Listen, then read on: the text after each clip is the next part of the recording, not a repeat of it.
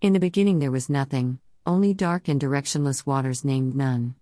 Adam, god of sun, also called Ra, created himself by uttering his own name. He was responsible for bringing order to the heavens and the earth.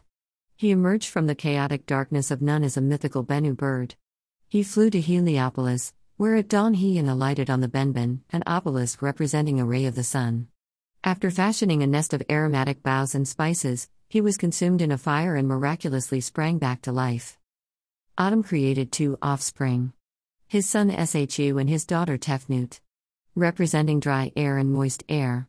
They symbolize 2 universal principles of human existence, right and left equals justice.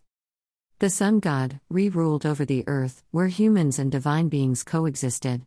Humans were created from the eye of Re. This happened when the eye separated from Re and failed to return. Shu and Tefnut went to fetch it, but the eye resisted. In the ensuing struggle, the eye shed tears from which humans were born. The act of bringing the eye back to the Creator was equivalent to healing the earth, the restoration of right and order. Maintaining right and order to prevent the earth from falling into chaos was central to the pharaoh's role. Shu and Tefnut separated the sky from the waters and produced children Geb and Nut, representing the dry land and sky. When the primeval waters receded, a mound of earth Geb appeared, providing the first solid dry land for the sun god, Re, to rest. But God started to make a fun of Re because of his age. So he decided to go back to the heavens. Now Re lived in the heavens, where order was established. Each morning he was reborn in the east and traveled across the sky in a boat, called the Bark of Millions of Years, accompanied by a number of gods who acted as his crew. The sun god was carried across the sky by the scarab god, Khepri, a dung beetle. His chief enemy was the Apep, a huge serpent that lived in the Nile and the waters of None. Apep tried to obstruct the solar bark's daily passage, but the sun god was ultimately victorious.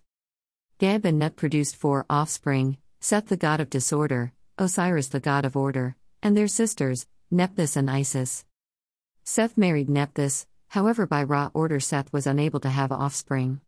Nephthys was very unhappy because of this, and also she was not happy in their sexual life.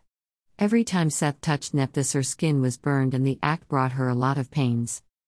Nephthys got jealous as she saw her sister Isis and her brother Osiris happily married. Isis and Osiris brought pleasure to each other all the time. Nephthys desired to spend just one night in Osiris' arms. So she tricked him. She dressed as her sister and by pretending to be Isis she seduced Osiris. But Nephthys brought a child named Anubis. When Seth found out about what his wife did, he got jealous and decided to kill his brother Osiris. None felt sorry for Anubis and hid him away from Seth. Seth prepared a huge party for Osiris full of singing, dancing and playing. In the middle of party he brought a coffin. And told the one who will fit it, he can keep it. Many men tried, but the only one who fit it was only Osiris. Once he entered, Seth closed the coffin on him and with his men throw him into the Nile. When Isis heard about the death of her husband, she immediately looked after him. After several days she found the coffin and inside the body of her dead husband. Isis hid the body into grass before she could perform rituals to allow him to pass into the afterlife. But Seth went to check on dead Osiris and found his body. He cut his body to 14 pieces and spread them all over Egypt. Next morning Isis found out what happened. She changed herself to a huge bird and found all pieces of her husband. With the help of Nephthys they put his body together. Seth found Nephthys tried to help Isis. She tried to run away to fly to the sky by using her wings. But Seth caught her wings and cut them off. And that is the moment she died. On the night of full moon, Isis used her magic and brought her husband to the life. But Osiris told her he is not able to stay for long because he must pass the way to the hereafter.